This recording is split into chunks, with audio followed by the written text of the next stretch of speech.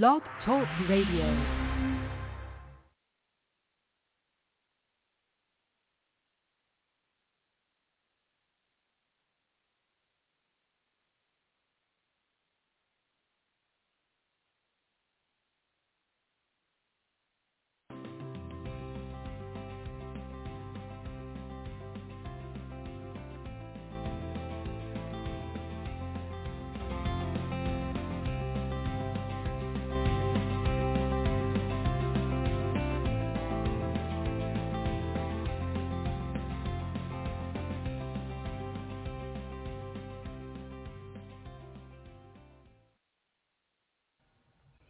Good morning, good afternoon, and good evening, my fellow Liberty lovers, wherever and whenever you're tuning in from.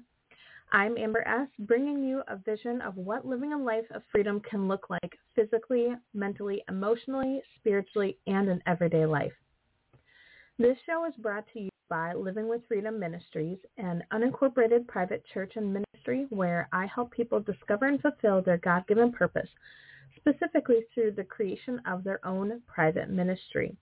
And if you want some more information about that, please visit go.livingwithfreedom.org/PMA.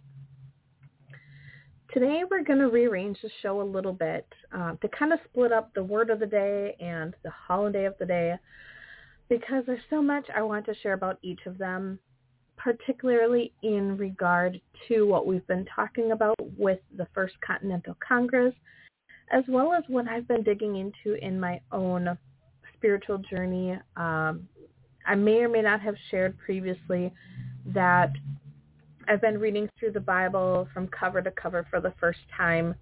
And yes, some people may think that as a 34-year-old who's been a Christian majority of her life that I, would have read it by now, and I totally agree and understand. It's one of those things where I have been feeling really convicted as of late, and for several years, but particularly lately, that a lot of our churches as we know it today are not really focusing on the full scope of what Scripture says, what God's Word says in context, in its entirety, and rather, or I should say, and instead, kind of nitpicking out verses to fit an agenda, to fit a narrative, to fit a story for the sermon. Over the last year and a half, I've really been on this journey to rediscover what church is really supposed to be, what ecclesia, the original first century church, was supposed to look like, and how we got so far from that to where we are today with these mega churches and, all of these things. I mean, I will admit, I'll be the first to admit, I absolutely bought into the prosperity gospel. And in some ways, I do still believe in it to a certain extent because of what I'm reading in Scripture. But long story short, I realized that I needed to stop taking other people's word for what God says and what God commands and what, God wants for our lives. And I needed to know for myself what the Bible says. And there's also a lot of discussion back and forth about different versions of the Bible and, different interpretations being more skewed than others, et cetera, et cetera. And through my research and discovery, I do find that there is a lot of truth to those quote-unquote conspiracies about how the different denominations, or not the different denominations, how the different versions of the Bible came about and how they were translated and interpreted. So one of my goals after reading it through just with a basic English version, I will admit, as much as I love reading in English and all these things, Old English, like King James style English, Shakespeare style English, I suck at reading. As an older adult who has done more reading on the Founding Fathers and older writings like that, I do better I will openly admit that Old English is not my forte. So I wanted to just get a super basic understanding of the Bible, cover to cover. So I use, a paper Bible as well as a Bible app where I can sort of go back and forth between different versions to get a better idea of the scope of what is meant or what is intended. And the reason I know this is true is even today, we know that how we use our language, and this is, you guys know, anyone who's been on the show for a while, you know that I'm a believer in the fact that we have shifted how we use certain language to move away from the original intention. I mean, most of us who are millennials and older, I should say older millennials and older, remember that a certain three-letter word used to just mean happy, and now it is used to mean a certain relational interest, gender-based relational interest, okay? So we have seen firsthand how language has shifted. I don't like the word evolved. I don't like the word, there was another word. But anyways, I don't like how language has been shifted in a lot of ways.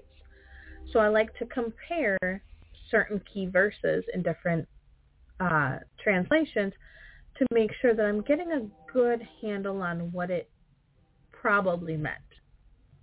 So anyways, that's going to be part of our show today. We're going to talk a lot about spiritual freedom and what all that encompasses. That's going to be a little bit later in the show. But that's why we're sort of splitting up the word of the day as well as the holiday of the day. Talking about the word of the day, I know that on last week's show, we had a doozy for our Black's Law Dictionary word of the day because I shared not one, not two, but 6 words and their definitions. And I also invited you to do a little homework on a few other terms that we didn't cover that seemed to be additional synonyms. And for you new listeners, definitely go back and check out last week's show. But as a recap on the Word of the Day section, I shared about the different terms for where you rest your head at night. And the terms that I shared were abode, home, house, domicile, reside, and residence. One of the words that I recommended looking up for homework is the word dwelling as well. So this week, I'm going to take it easy on y'all, especially if you don't have a copy of Black's Law Dictionary for yourself. And here's a helpful hint. You can spend nearly $200 on Amazon or these other law resource websites to get a paper copy of Black's Law Dictionary. And while that is totally on my personal bucket list, because I realize online things can be erased so incredibly easily, you can get a free PDF of Black's Law Dictionary online. Really, all you have to do is search Black's Law Dictionary and start going through the different links. There are free versions out there, and you can find multiple editions of Black's Law Dictionary for free online. And that's something that you might be of interest, or that might be of interest for you too, is to sort of compare and contrast the different editions. I know that sounds really nerdy, but in a time where words need to have such a specific meaning, and we need to have power and control over the words that we use, this is a really, really solid investment of your time. And that's why every week I share a word of the week. Without further ado, today's word of the week is abolish. And this is actually a very timely word of the day, considering the fact that we are discussing the First Continental Congress. So in addition to the word of the day, we'll also be focusing on this concept a bit more as we discuss that First Continental Congress and everything that they were going through and talking about in that month and or almost 2 months that they were meeting.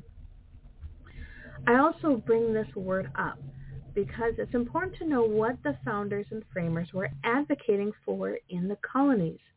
This is something that mainstream does not want us to know today. And when I say mainstream, I mean mainstream government, I mean mainstream media, and I mean mainstream education. These are things they do not want us to know today. So Black's Law Dictionary defines abolish as to do away with wholly, not wholly as in H-O-L-Y, it's W-H-O-L-L-Y.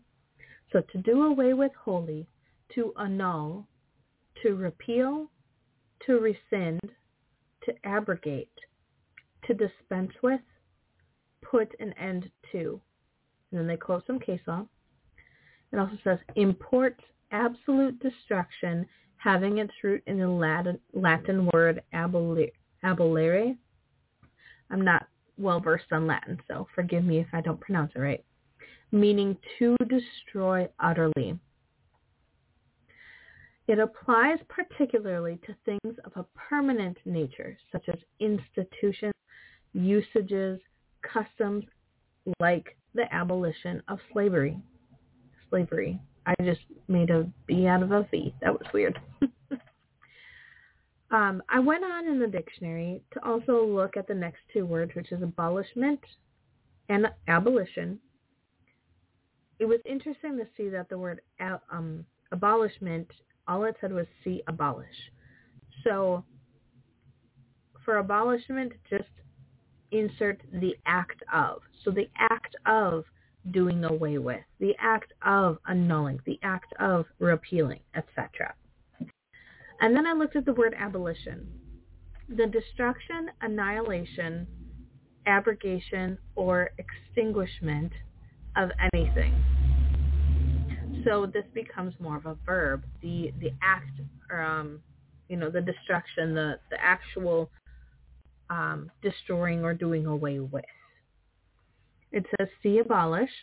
And then it also says in civil, French, and German law, abolition is used nearly synonymously with pardon, remission, and grace. So I thought that was kind of interesting. But the main focus of the day is abolish. And why am I focusing on abolish when we're still back talking about the American Revolution before our country was really even founded? The reason I share this word of the day is that as we explore the happenings before and during the First Continental Congress, we must learn the true history of our founding and framing, not just the bits of history that they want us to know. Let's see. Yeah, not just the version of history that they want us to know. That version is a biased and tainted history which erases these heroes from our past and removes their legacy from our present and future. And for me, legacy is huge. When we know our history, then we're not bound to make those same mistakes.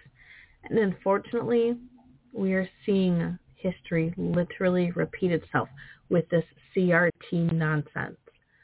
In fact, yesterday on TV, I didn't even have the TV on for myself because I don't tend to watch TV. But there was a commercial on, and it was advocating for CRT.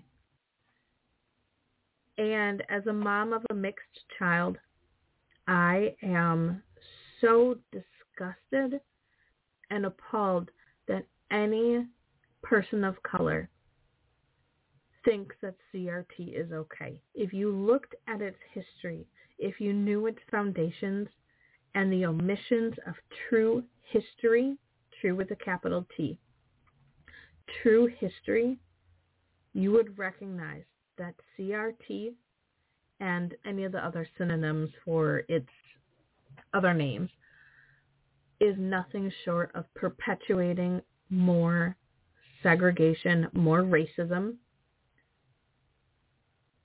and it also perpetuates reverse racism. If you're not familiar with that term, it's a term that I even learned in mainstream college, or reverse discrimination.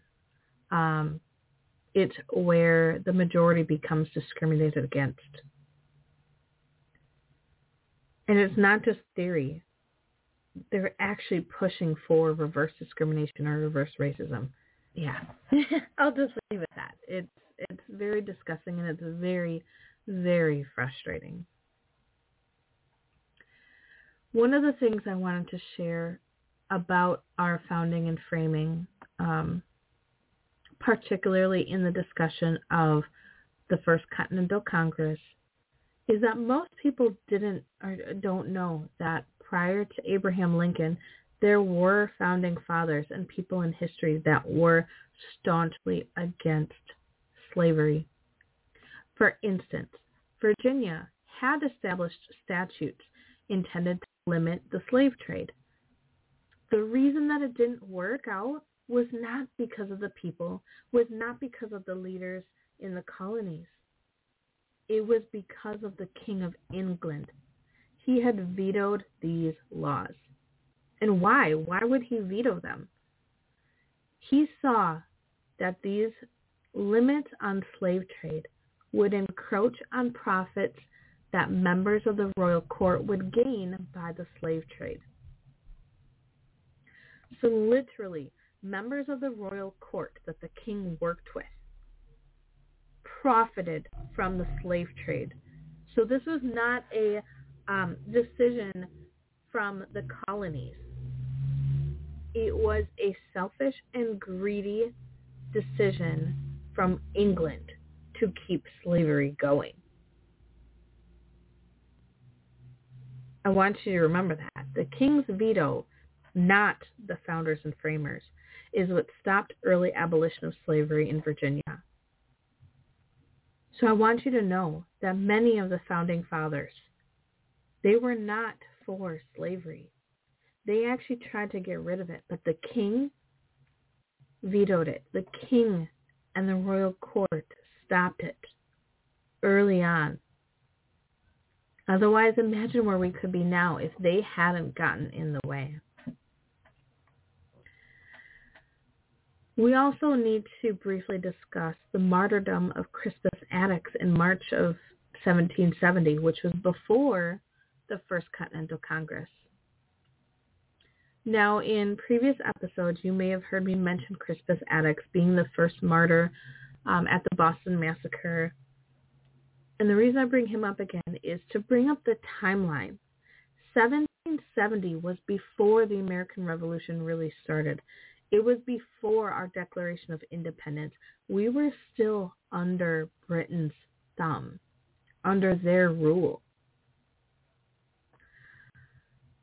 So Crispus Attucks was the first man to give his life for our liberty at the Boston Massacre. He was the first real martyr of the American Revolution during the Boston Massacre.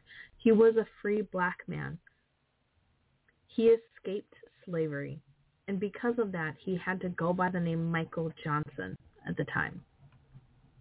History now knows his real name was Crispus Attucks, though. One of the resources that I'll share a bit more on later is the Crispus Attucks Museum. There you can find more information on him, but I just picked out a few tidbits. First and foremost, he was a very successful person. Not only did he escape slavery at age roughly 27, but thanks to his height, being 6'2", he was a great whaler.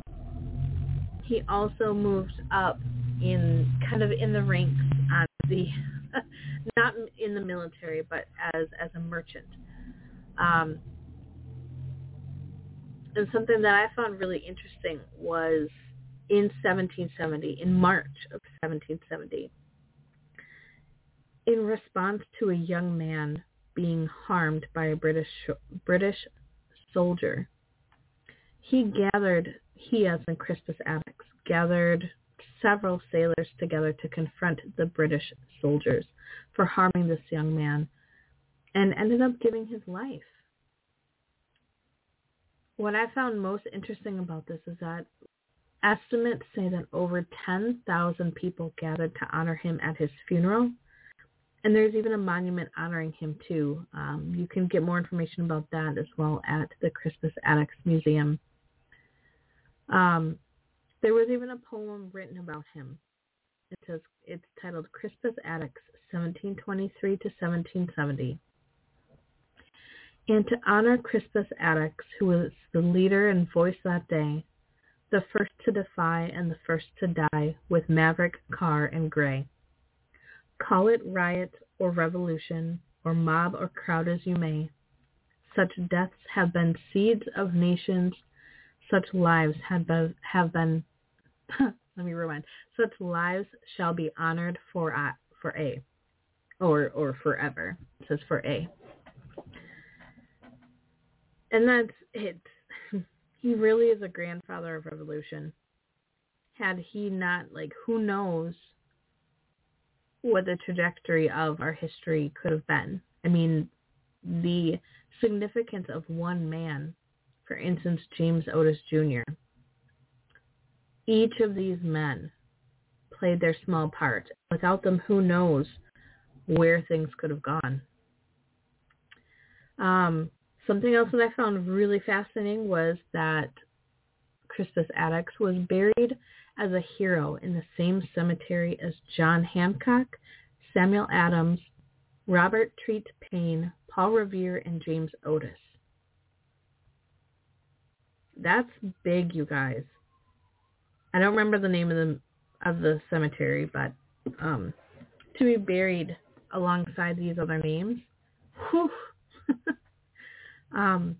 that's big. And if there's some names that I just mentioned that you're not familiar with, or don't know their histories, and I should say true histories, because sometimes we do learn, the ride of Paul Revere, and it wasn't just Paul Revere. There were others with him. But if you don't know their true histories, I highly, highly suggest going to Chris Ann Hall's Liberty First Society and taking the full range of courses there, because these men are several of our many founders and framers. They are true American heroes. And if you want to know more specifically about our Black history, like Crispus Attucks, just to name one, at Chris Ann Hall's Liberty First Society. And no, I am not affiliate. They don't even have an affiliate program, at least that I'm aware of. So I'm just sharing a resource that I have found that I absolutely love. You do have to subscribe or sign up for the courses, but it's you guys, $20 a month or something. And technically you could download all of the audios or, all of the courses and then unsubscribe. I've maintained a subscription to their course for, 3 years now, maybe 4, because they're always adding new content. So highly recommend it. Really amazing resource. As I was mentioning, if you want to know more specifically about our Black history and the true Black history of America, check out their course series in the catalog called Patriots of Color.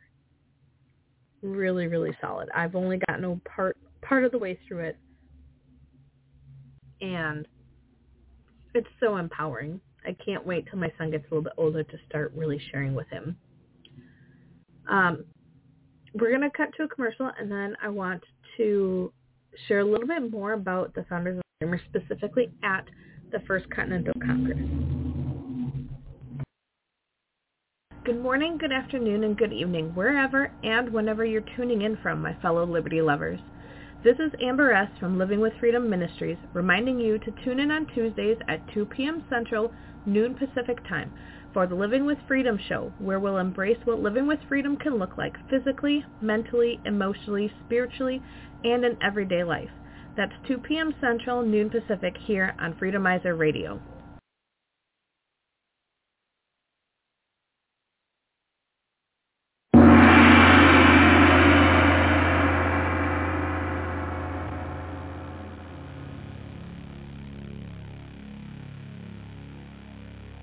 Looking for something different?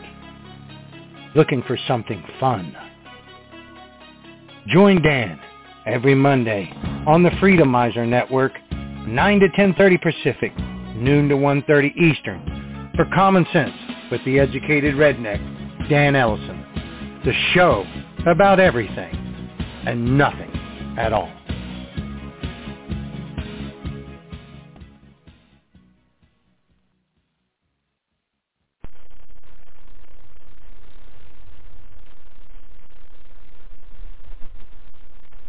We talk a lot about the kingdom here, and we talk a lot about what most churches are afraid to talk about or don't even know to talk about, which is what the first century church was really doing. But just talking about it is not enough.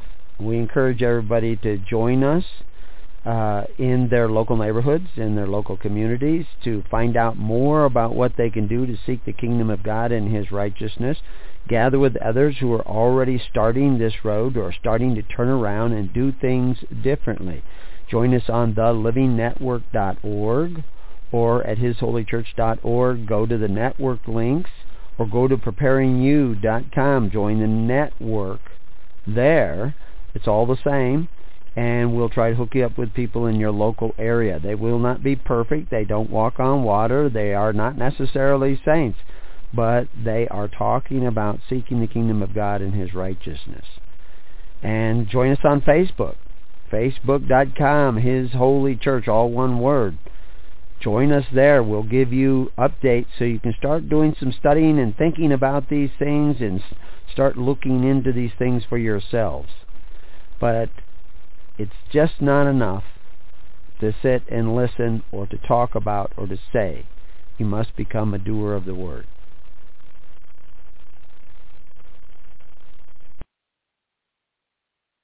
Please check out the Barefoot is Legal radio show right here on Saturdays, 1:30 p.m. to 3 p.m. Eastern Time. That is 10:30 a.m. to noon Pacific Time, as we show you all about your barefoot rights and living a barefoot lifestyle. And for more information about the 501c3 nonprofit Barefoot is Legal, please check out barefootislegal.org.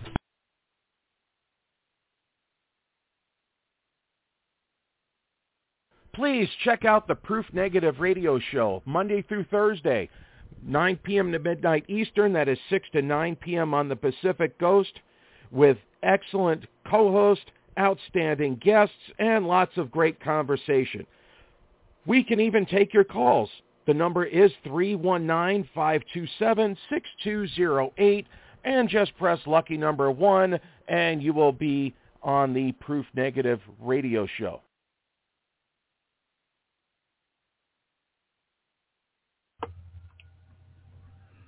When it comes to taking back your rights, don't leave the biggest part in the hands of someone who isn't even going to fight for you and your rights. How to Win in Court Without a Lawyer does just that. Dr. Graves teaches you what he's learned over his many years as a lawyer so that you too can protect and defend yourself or your rights yourself. To get access to the course, visit howtowinincourt.com !refer code equals SH0024. SH0024. All right, and we are back. So in the first segment, we talked about the word of the day, which is abolish. We also talked about how the abolition of slavery did not wait until Abraham Lincoln to happen, or to start, I should say. Our founding fathers and framers, many of them saw how bad having slaves was, how bad slavery was as a whole. We also talked about Crispus Attucks and everything he gave as part of the American Revolution to move toward regaining and restoring our God-given rights and liberties. He is a true American hero that we should know. Like, he should be a household name right up there with George Washington, Abraham Lincoln, Martin Luther King Jr. His name should be in every history book, and his picture should be up on every wall of every library, or, you know, I mean, like on the walls of history. Because I realize not everyone puts up pictures of people from history in their homes. In the second segment, we are largely going to talk about the First Continental Congress, as well as some clips from our founding documents, our Declaration of Independence, our Bill of Rights, to really see that our founding fathers, no, they did not want to perpetuate slavery. They actually wanted to move us away from it. But they could only do so much, being who they were. They were up against the king. They were up against minions of the king and people who were very, we'll just say very bad. But those who were men of integrity absolutely were against it. And our main example for this segment is John Adams. During the first week of the First Continental Congress, something that they were doing, and I know I've mentioned part of this previously, is they wanted to figure out how representation would work, because they were delegates from each of their respective states. And if they went more democratic style, everything would be based on population and property. That means larger states like, I don't know, Philadelphia, Massachusetts, Virginia, Georgia at the time, would have gotten a lot more leverage and a lot more voting power than Rhode Island and the Providence Plantation. So they went back and forth, trying to figure out how they could make this fair and just and correct. And John Adams, he was staunchly against having slaves count for representation. Because yes, even though it was legal everywhere except for the Providence plantations, he didn't want to, and this is a direct quote from a book that I will quote, he didn't want to encourage slavery by rewarding colonies with large slave populations. And that quote comes from the Story of the First Continental Congress book, and it's in Chapter 3, the week of September 5th through 11th. You see, many of our founders and framers, and you can look this up. I don't have direct original source content right now to cite. I have heard and read this many places. So check me on this one. Cross-check this and verify that this is true. But people like George Washington and Thomas Jefferson, I'm trying to think of specific names, but there were some founders and framers that inherited slaves and through their lifetimes tried to free their slaves. But for instance, as I mentioned before, and I will actually reread it just for anyone tuning in now, in Virginia, where Thomas Jefferson resided, Virginia had tried to establish statutes that limited the slave trade. They wanted to try to get rid of it. But the reason it didn't work wasn't because of the people there. It was because of the king had vetoed those laws. And he vetoed them not because he believed in slavery. No, he saw that it was profitable to people to members of the royal court. So part of the king's royal court, they were benefiting, they were profiting from the slave trade. Because of that profit, he vetoed the laws limiting slave trade. So when people like Thomas Jefferson and George Washington, when people like that who lived in Virginia died, they were not allowed to free their slaves when they died, like some states allowed. What they did do, though, while they were alive, was they paid their slaves. They paid them a wage as best they could, and there were founding fathers who remained in debt their entire lives because they wanted to make sure that they continued to pay their slaves, because they believed that those people deserved a livelihood. And even if in their lifetime they could not change the fact that they were enslaved, these founders and framers did what they could to set them as in the slaves, up for a future, in hopes that they would get to see it. They did the best they could with what they had. And I highly encourage every one of us to always do the best we can with what we have. And from minute to minute, whether it's, the most energy we have in a moment as a parent, whether it's the best we can do with our finances at the moment, I highly encourage us to always do your best, whatever that looks like in each moment. And it doesn't mean burning yourself out.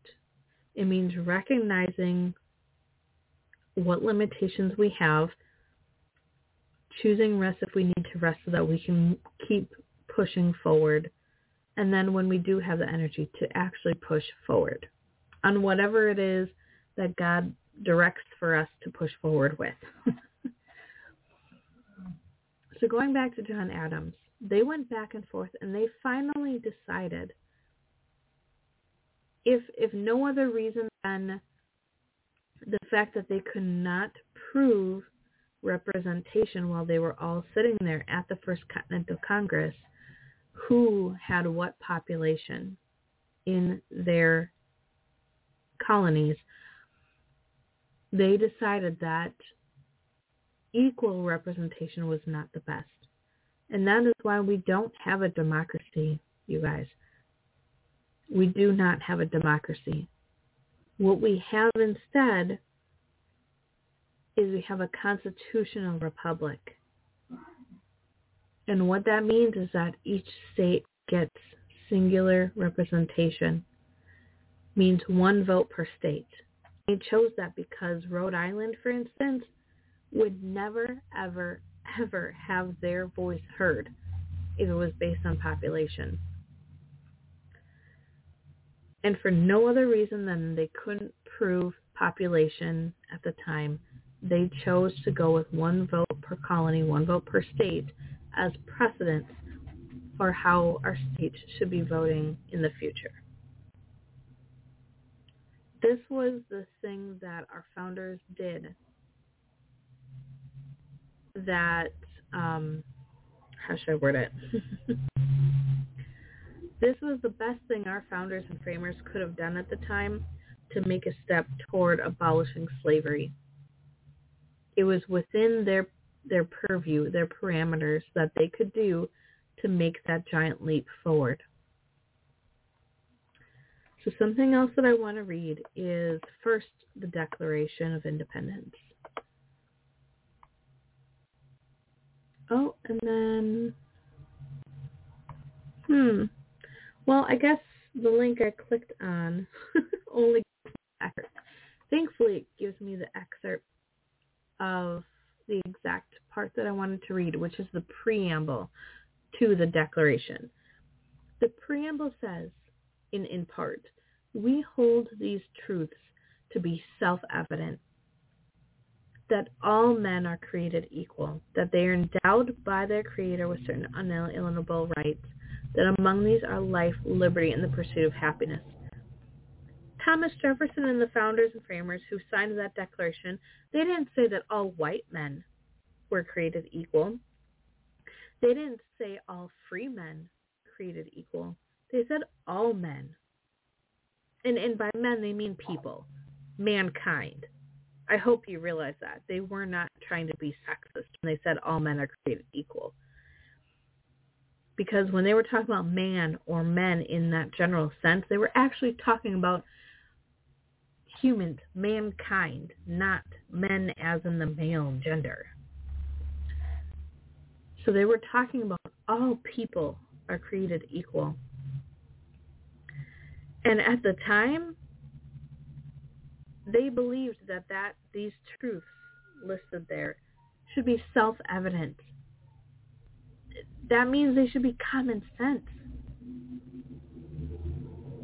if that's no clear indication that our founders and framers believed that slavery was wrong, I don't know what else to say to prove it.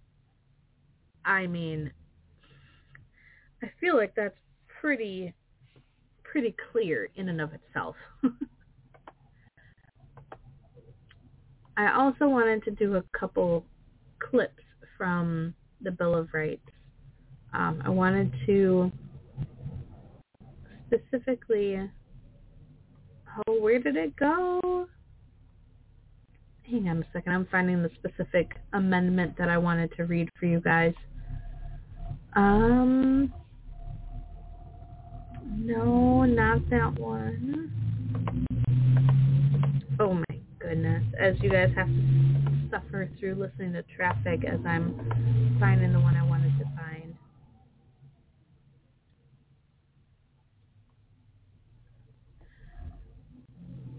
Okay, it's the First and the Ninth Amendment.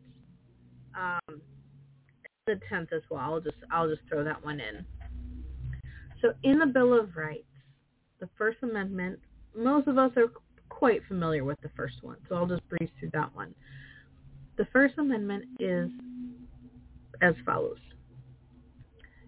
Let's see. Oh, this is just a copy of it. Oh, I was so not prepared for today.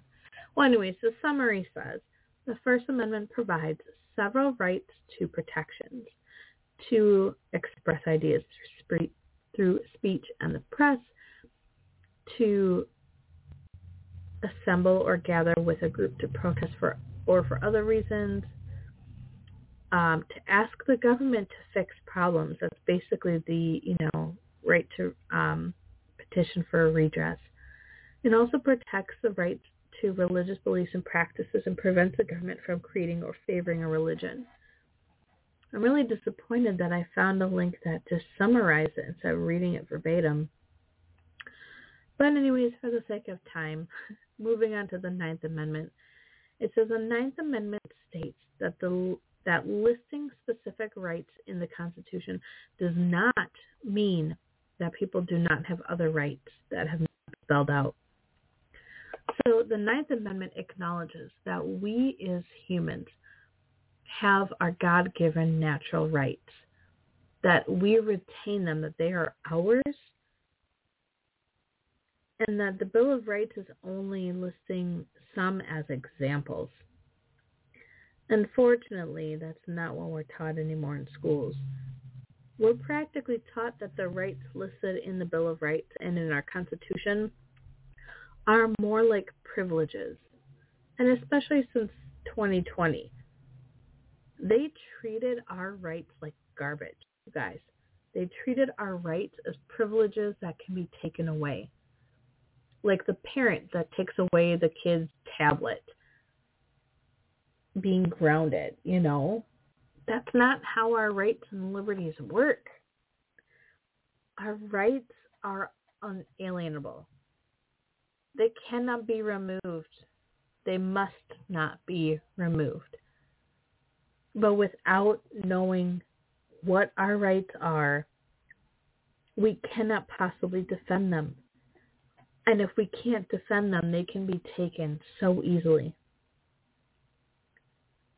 Which is why every episode, pretty much, I always recommend the How to Win in Court course.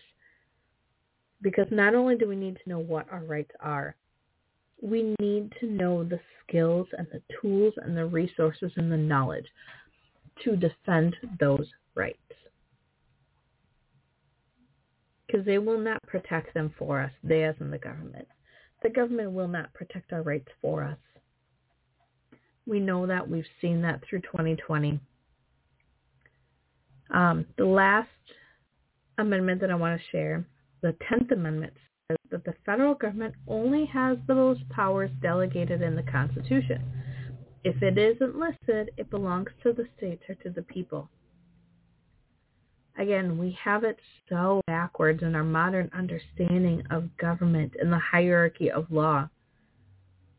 People don't realize today that the hierarchy of law, the true hierarchy, puts God at the very top. and then we the people, and then from we the people it goes to our state constitution, and then it goes to the U.S. Constitution, and then it goes to all of the statutes and the regulations and the 3- and 4-letter organizations that we hate so well. And people also don't realize that our founders and framers were very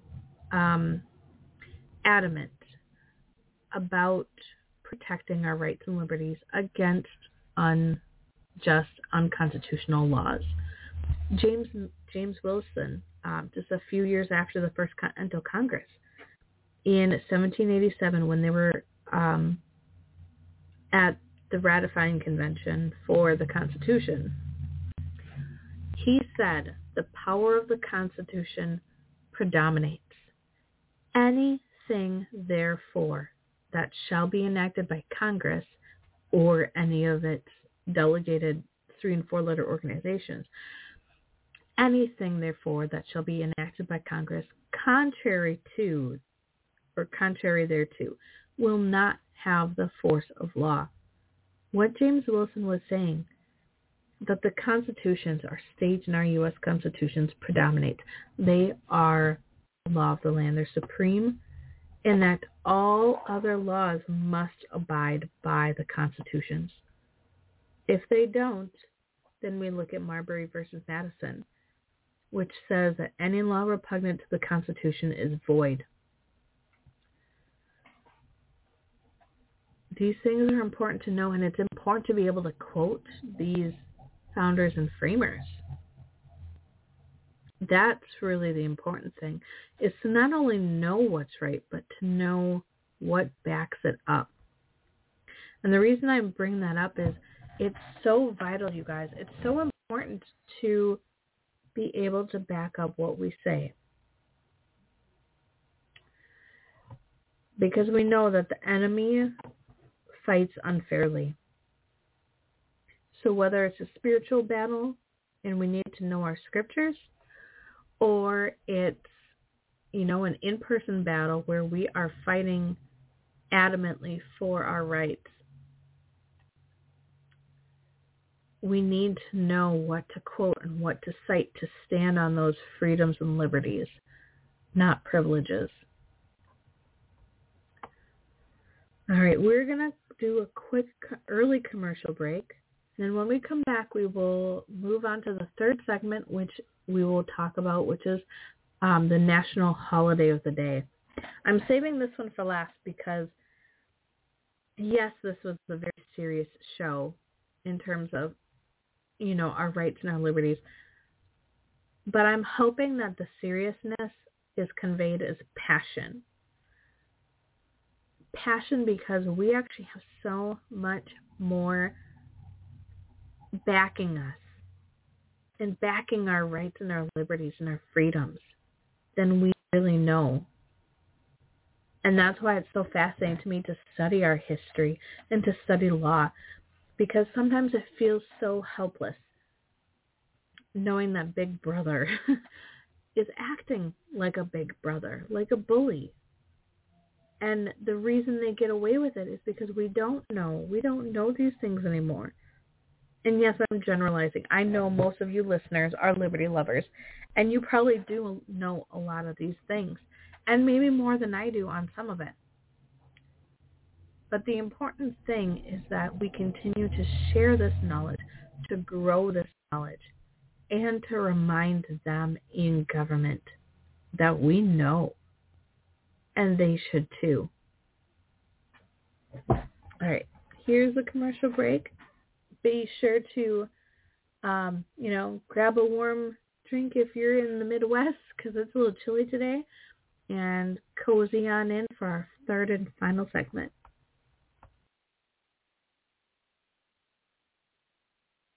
Hello Freedomizers. I am Broccoli Man. When I am not fighting crime, I listen to the Proof Negative radio show. I am the Wire. Not only do I forbid you to listen to Freedomizer Radio and the Proof Negative radio show, I am going to demand you wear a mask and get your naked body scan. We need to protect the one world government. You getting the real information hurts a crime syndicate. Do not listen to Proof Negative. You must now disrobe this instant so I can check your person for a constitution or cash money. Anyway, listen to Proof Negative on Freedomizer Radio. Weeknights 9 p.m. to midnight Eastern. 6 to 9 p.m. Pacific Time. Freedomizerradio.com. Please check out the Barefoot is Legal radio show right here on Saturdays, 1:30 p.m. to 3 p.m. Eastern Time. That is 10:30 a.m. to noon Pacific Time, as we show you all about your barefoot rights and living a barefoot lifestyle. And for more information about the 501c3 nonprofit Barefoot is Legal, please check out barefootislegal.org.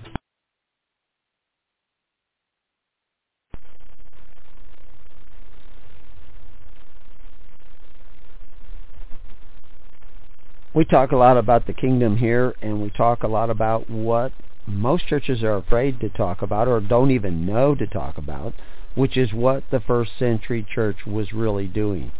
But just talking about it is not enough. We encourage everybody to join us in their local neighborhoods, in their local communities, to find out more about what they can do to seek the kingdom of God and His righteousness. Gather with others who are already starting this road or starting to turn around and do things differently. Join us on thelivingnetwork.org or at hisholychurch.org. Go to the network links or go to preparingyou.com. Join the network there. It's all the same. And we'll try to hook you up with people in your local area. They will not be perfect. They don't walk on water. They are not necessarily saints. But they are talking about seeking the kingdom of God and His righteousness. And join us on Facebook. Facebook.com, His Holy Church, all one word. Join us there. We'll give you updates so you can start doing some studying and thinking about these things and start looking into these things for yourselves. But it's just not enough to sit and listen or to talk about or to say. You must become a doer of the word. Good morning, good afternoon, and good evening, wherever and whenever you're tuning in from, my fellow liberty lovers. This is Amber S. from Living with Freedom Ministries, reminding you to tune in on Tuesdays at 2 p.m. Central, noon Pacific Time, for the Living with Freedom show, where we'll embrace what living with freedom can look like physically, mentally, emotionally, spiritually, and in everyday life. That's 2 p.m. Central, noon Pacific, here on Freedomizer Radio. And if you're wanting to take back your rights and your liberties in a big way, and you want to know a good first step, I highly, highly recommend checking out my presentation, my PMA intro. PMA, again, stands for Private Member Association. And what I do through my ministry, Living with Freedom Ministries and Church, is help provide the education and the resources to take back your life, to take back your ministry in serving your family, your community. And one of the ways we can do that is establishing these unincorporated private associations. We stay in the private domain where it's not, not their jurisdiction in the public domain to have a say in what we're doing or how we're doing it. So if you want some more information on that, want some information on how we can get on a consultation to see if a PMA is a good fit for you, please visit go.livingwithfreedom.org/PMA. All right, and on to our final and third segment of the day.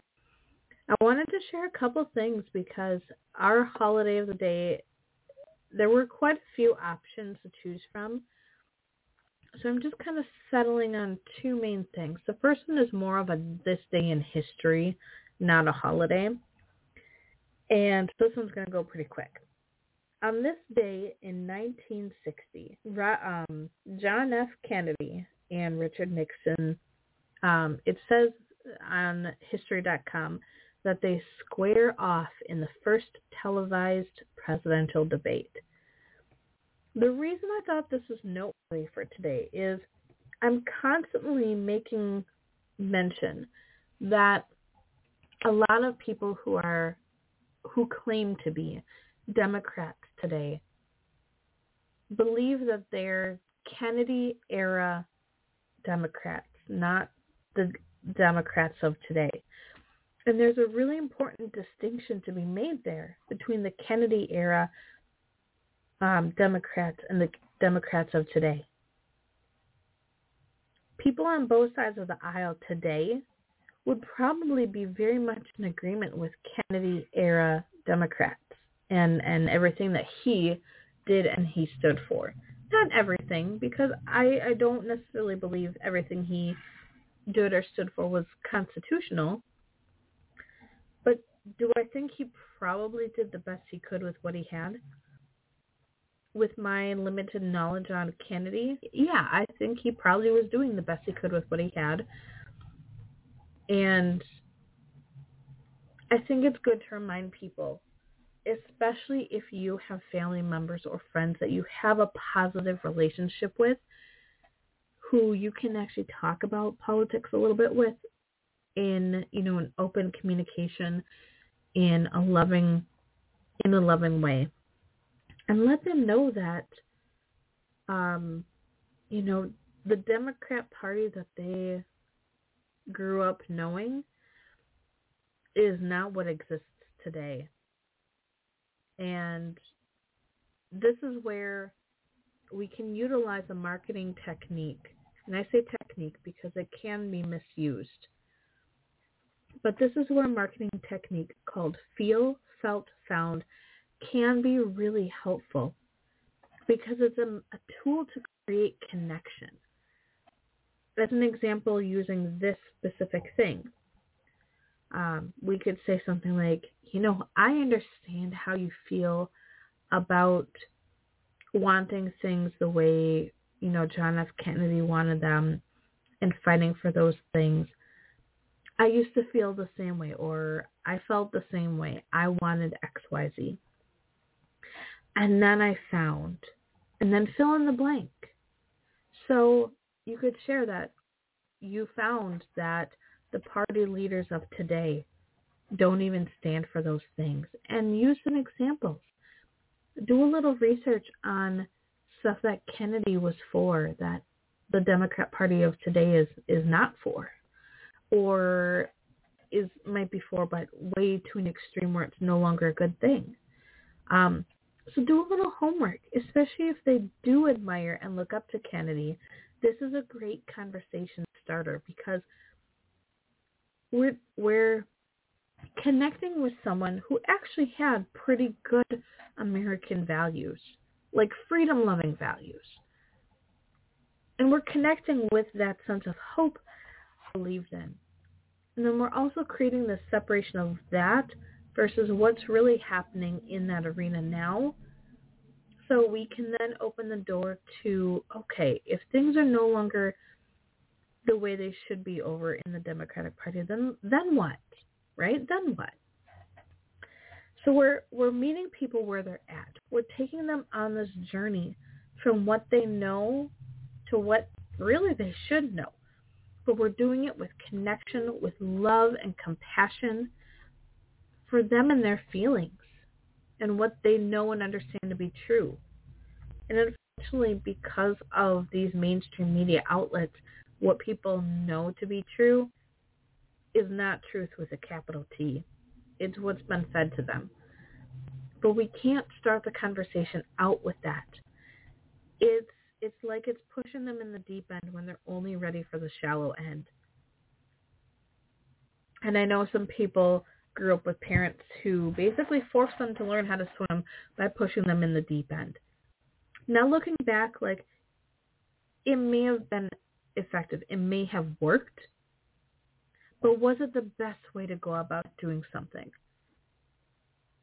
We think about this like best practices versus good practices.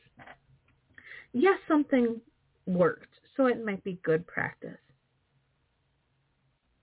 But is it the best practice? Is it really the wisest to throw your kid into the deep end of the pool or in above their head in the lake and make them learn how to swim?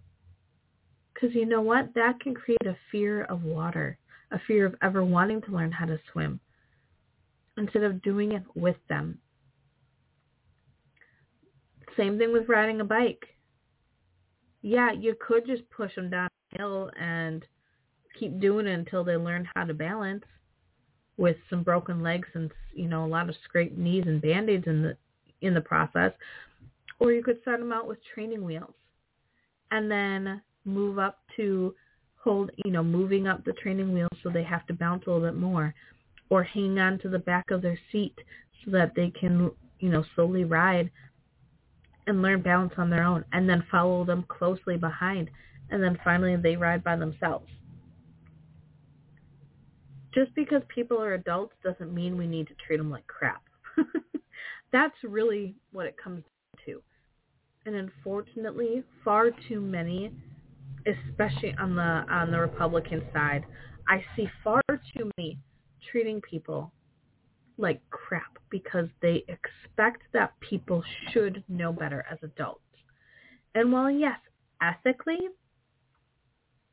they probably should know better, when you don't know what you don't know what you're missing. And so trying to blame someone for not knowing something that they had no idea about is just as bad as being ignorant, being closed-minded, but in the other way.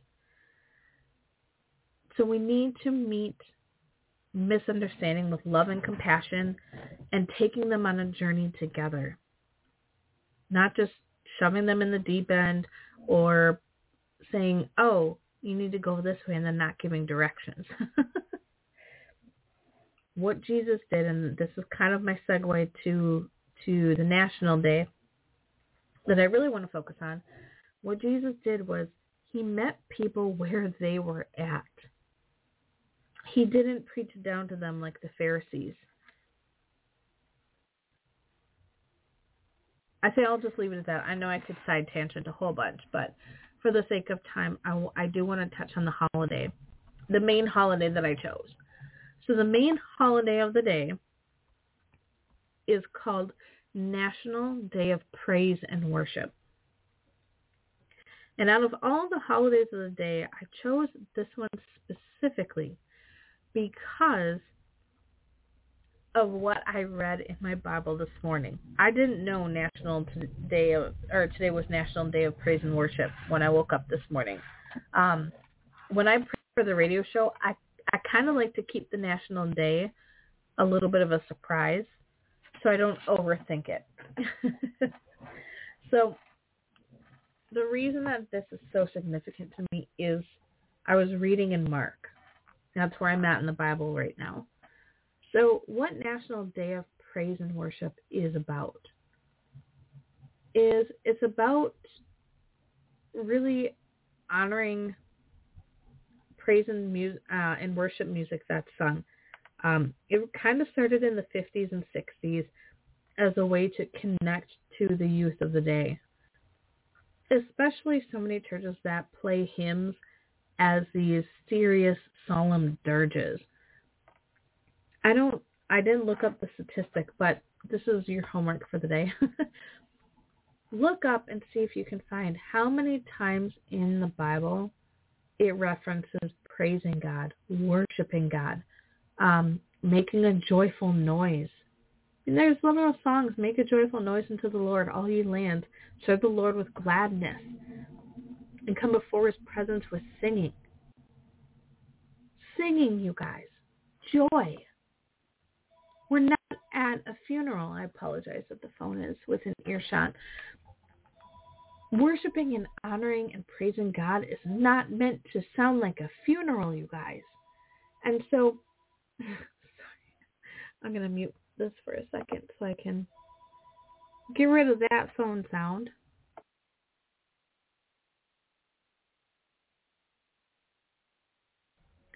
All right, I think I got it taken care of. That's part of the beauty of Having multiple projects within a ministry is,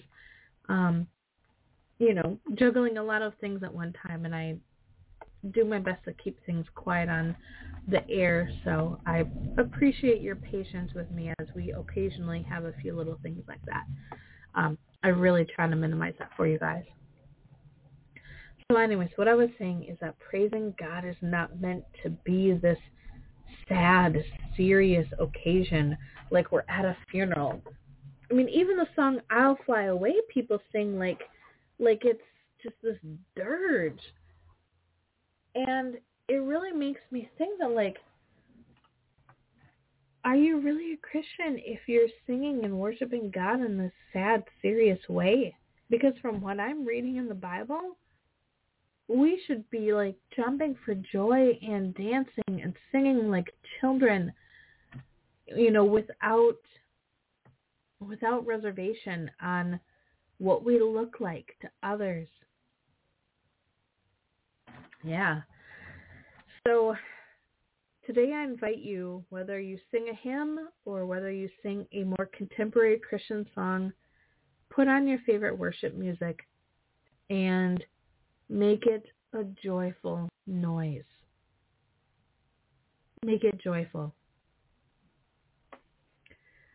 The reason this is so important to me is,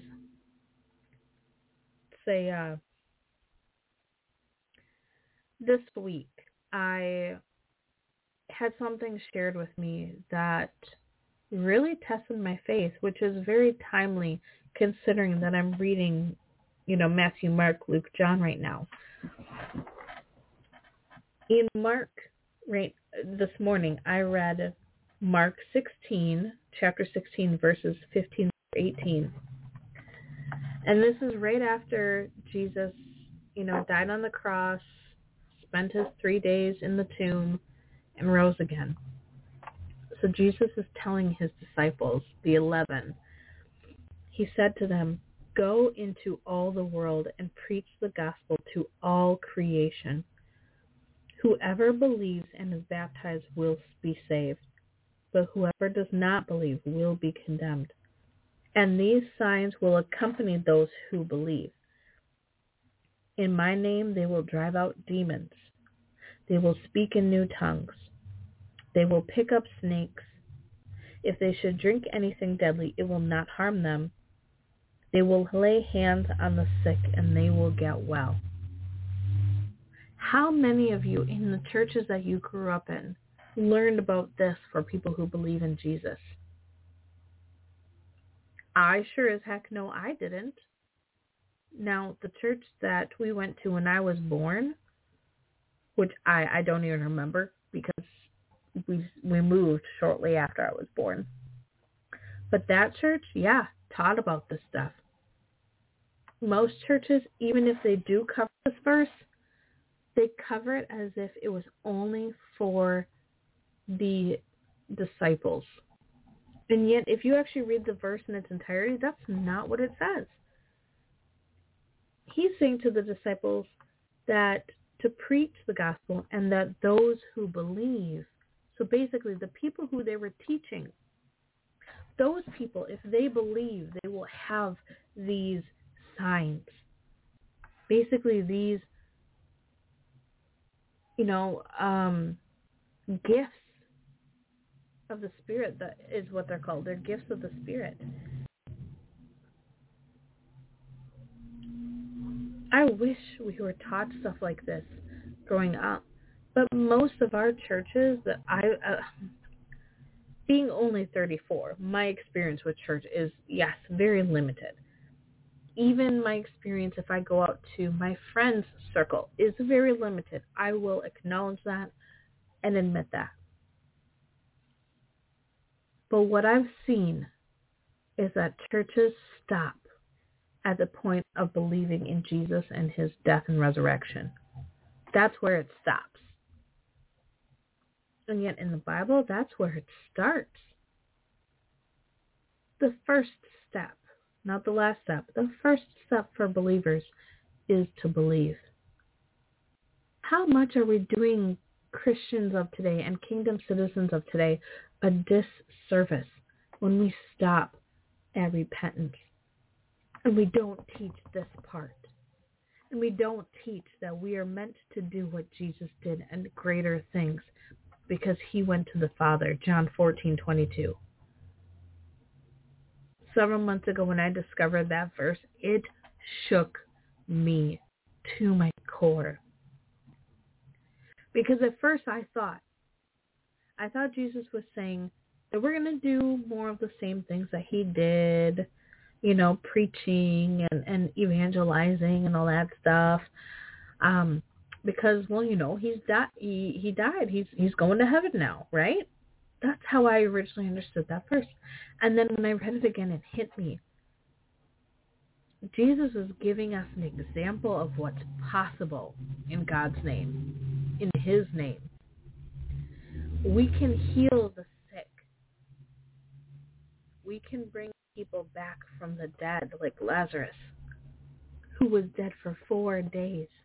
Like the girl who was sick in bed, and he took her by the hand, and she got up as if she had just been sleeping. We can heal lepers. We can bring people who have, a crippled hand and heal them. Broken bones. Like, guys, the miracles that are possible if we believe with every fiber of our being is amazing. And the reason that this is so incredibly timely is a very good God-fearing and God-loving friend of mine brought to my attention this week. This woman, on Facebook, she goes by Lair Lightner. I don't know if I'm pronouncing that right. It's Laire, Lightner, like Light, Lightner. And the reason that she was brought to my attention is that her son was in an accident and was fighting for his life. And at the hospital that the son was originally at, they gave only 24 hours, and they were just going to randomly pull the plug saying that he was brain dead without taking him to, some neuro expert. So first, she was asking everyone to pray that her son gets transferred to a specialist who can actually take care of this kid. I mean, he's an adult, but I'm saying kid because he's younger than me. Who can actually look at what's going on with his neurology, with his brain, and figure out what's going on. And she had faith that even though science and medicine was saying that he was brain dead and that they should start making preparations, that her God, her son's God, our God, could bring him back, and that he would for those who believe. And not going to lie, you guys, that was an emotional video for me to watch because I had never had my faith challenged like that. Like, I literally watched my dad die of a heart attack and did not realize the power that I wielded, or could have wielded, I should say.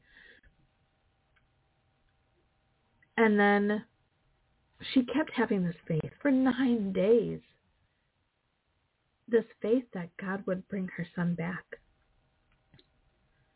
And long story short, while yes, the prayers were working, even though it didn't look like to mankind, there was revelation, there was confirmation from God that they kept the tunnel of light, that people see when they experience heaven and have those, near-death experiences or deaths and, brought back to life experiences. There was confirmation that the prayers we were having kept that tunnel of light open, and that the son could have come back if he wanted. But because of man's will and free will, God gave him the choice. Jesus gave him the choice.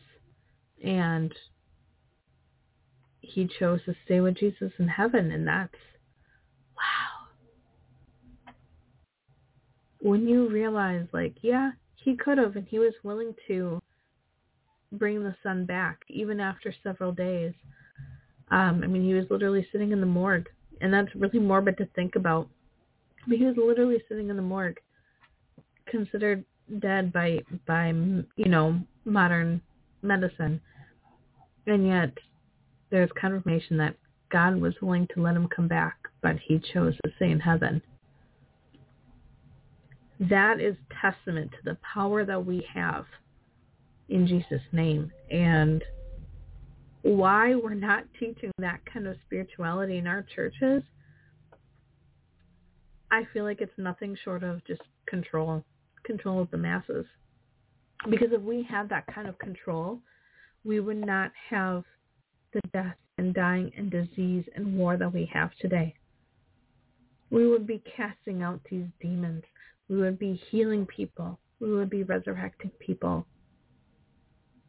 If it's their will to be resurrected, of course. But man, this power is just so uplifting and so impressive that had I not started reading my Bible cover to cover, I never would have known. But God put it on my heart to start reading when I started reading a year and a half ago. Yes, it's taken me that long just to get this far, because I will admit, you guys, getting through Old Testament, especially Genesis, the beginning of Genesis, and Numbers, there's several books in Old Testament that are very difficult to get through, even to get started in. When you read Genesis, you start reading it, the first chapter or so is good because it's about creation. But then when you get into who had how many kids and how old they lived and all that stuff, the generational stuff, it's really dry and it's really boring to try to focus through. I'm not going to sugarcoat it. I mean, several times throughout my life, I've tried to start reading the Bible cover to cover, and I just got so incredibly bored through that section or those sections that I just gave up and I stopped. For some reason, this time I had the conviction to stick it through. And so it took me a long time because I wanted to read it mindfully and be present in what I was reading. So there were some days that I would read 3 verses and then catch myself tuning out or disconnecting or whatever. Some days I could read a chapter. There were other days that I sat for an hour reading several chapters. I did what I could, as I felt led to, and I let myself be at peace with that. And that's why it's so amazing, the timing of hearing this woman's story of faith to move mountains and bring back her son, while I'm reading about, those who believe, having these gifts, having these signs. It's not a coincidence. It is divinely inspired. It is a divine synchronicity. And if you haven't read through the Bible cover to cover for yourself, I highly recommend doing it. Not only is it empowering and encouraging, but I feel like with the times as they are, there's so many revelations that we get, even without looking at the book of Revelation. We have these awakenings. And even if you have read through the whole Bible, if you've read the King James Version, maybe go to the 1590 or 1599, whatever it is, Geneva version. Or if you can get your hands on it, read one that's from the original Aramaic to English. Or read the entire Apocrypha and the Dead Sea Scrolls and the Book of Mary Magdalene, all of those resources. Let's expand our knowledge. Let's look at what was even supposed to be in the Bible that didn't make it. Because there's a lot of books that we do know that we're supposed to be part of it, but the group of guys who, put together the Bible thought it was like too redundant or whatever. I want to know what those things said for myself and use my own discernment. I don't want to have to take another human's words for it. Even if they say it was divinely inspired, like, how can I take their word for it when people today are getting, messages from God? That's not a thing just of old, times long ago. We can still continue to receive guidance and direction from God in our everyday lives. And that's why I'm so passionate about teaching people to follow their God-given purpose. I even do a workshop. I haven't recorded. I should do that, actually. But I have a workshop that I've done in person, guiding people that if they don't feel like they know what their God-given purpose is, how to find it, how to connect with it. And some Christians might not like how I do it, because there is some sense of like tuning inward, but it's more of a tuning upward. And to do that, we need to tune everything out. So it's a form of tuning inward, yes, but it's so that we can shut the world out and focus on that channel we have between us and God. So yeah, what I think I will do by next week is get that workshop recorded. And anyone who wants access to that, please shoot me an email at livingwithfreedom@protonmail.com. Otherwise, next week, and in fact, I'm going to make myself a note so I don't forget. Record workshop. What I'll do for next week, if I'm able to record it in time, and I think I will be able to, because I have the presentation all set up, is I will have a link for you guys for next week. But if you want access to that as soon as I get it uploaded, please shoot me an email. Again, my email is livingwithfreedom@protonmail.com. That's proton as in like electrons and protons, PROTON, mail.com. And what I want you to put in the subject line is purpose workshop. So if you put in the subject line, purpose workshop, God-given purpose workshop, I will know that, that's what you're looking for. If you're also looking at digging into PMAs, but you want to talk about your purpose first, you can also go to that link I gave before, go.livingwithfreedom.org/PMA. Visit that link and go through the PMA intro and the PMA webinar. The intro is only 10 minutes and the webinar is only 25 minutes. And then you're going to get the option to schedule a consult with me. And go ahead and do that. And when you do, it's going to give you a couple questions to answer in the question section. Be sure to mention wanting like the PMA workshop or wanting to talk about your purpose or your God-given purpose. And we can go through that together. Because I want to make sure that this is personalized. Sometimes these things I can do as a guided group session, kind of talking you through the steps, but sometimes it's easier just to do it one-on-one or even just have the recording so you can just pause right there and do each step in your own time. Some people it takes 1 minute, sometimes people it takes 10 minutes to do a question. I don't want it to take a long time. We could do it in a very short time, but I want to make sure that you guys have that option. Because as we're talking about fulfilling our God-given purpose and being in alignment with that purpose, using our rights and our liberties to fulfill that purpose, it's good to obviously first and foremost know what that purpose is. If we don't, we're going to be so off track. My dad used to say this joke. if there's a fork in the road, take it. And as funny as it was, it did kind of bring consciousness to the fact that, we do have choices. We do have, these options. But we need to be making choices that will bring us closer to fulfilling that God-given purpose.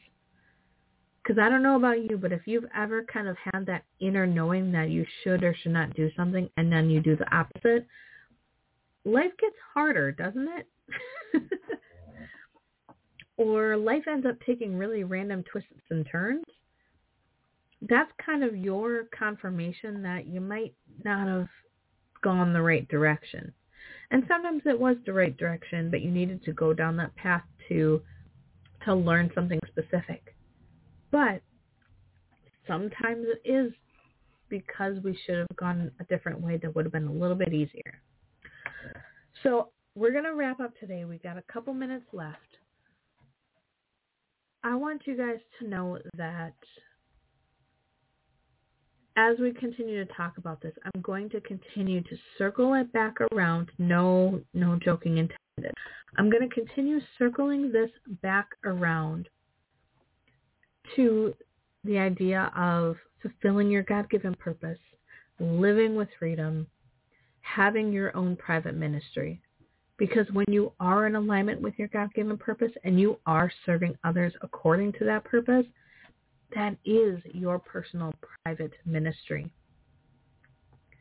So I want to make sure that, everything we do kind of circles around that core essential concept. And that we do it in a way that's unobstructed. We don't have to answer to the government. We answer to God. And we get our direction from God. We do not get our direction from man. And especially not from government. As a recap, today we talked about the word abolish. We also talked about how our founders and framers were much more in favor of abolishing slavery than what we were taught in school. We were also taught about one of our really important martyrs of the American Revolution, Crispus Attucks. We also talked about how John Adams was one example of a founding father who was staunchly against perpetuating slavery for representation, for population. And next week we will continue on the same journey. We will probably touch a little bit more on the happenings of the First Continental Congress. I need to go back into my notes and my plan and see what we have scheduled in addition to that. But know that everything we do is revolving around, giving you a vision of what living a life of freedom can look like in all aspects of life and in all four of our bodies. If you haven't heard that verbiage, our four bodies are our physical body, mental body, emotional body, and spiritual body. And without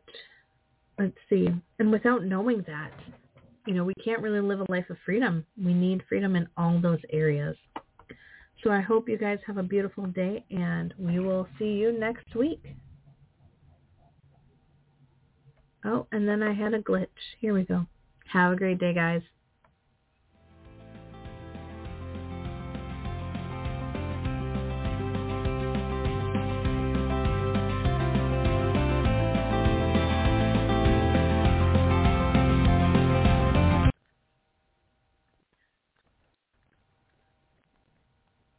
When you drive a vehicle so reliable it's backed by a 10-year, 100,000-mile limited warranty, you stop thinking about what you can't do and start doing what you never thought possible. Visit your local Kia dealer today to see what you're capable of in a vehicle that inspires confidence around every corner.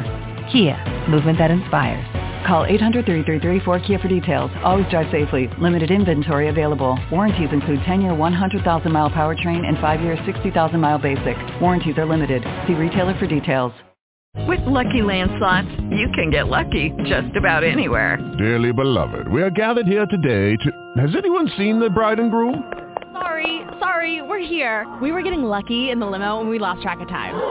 No, Lucky Land Casino, with cash prizes that add up quicker than a guest registry. In that case, I pronounce you lucky. Play for free at LuckyLandSlots.com. Daily bonuses are waiting. No purchase necessary. Void where prohibited by law. 18+. Terms and conditions apply. See website for details.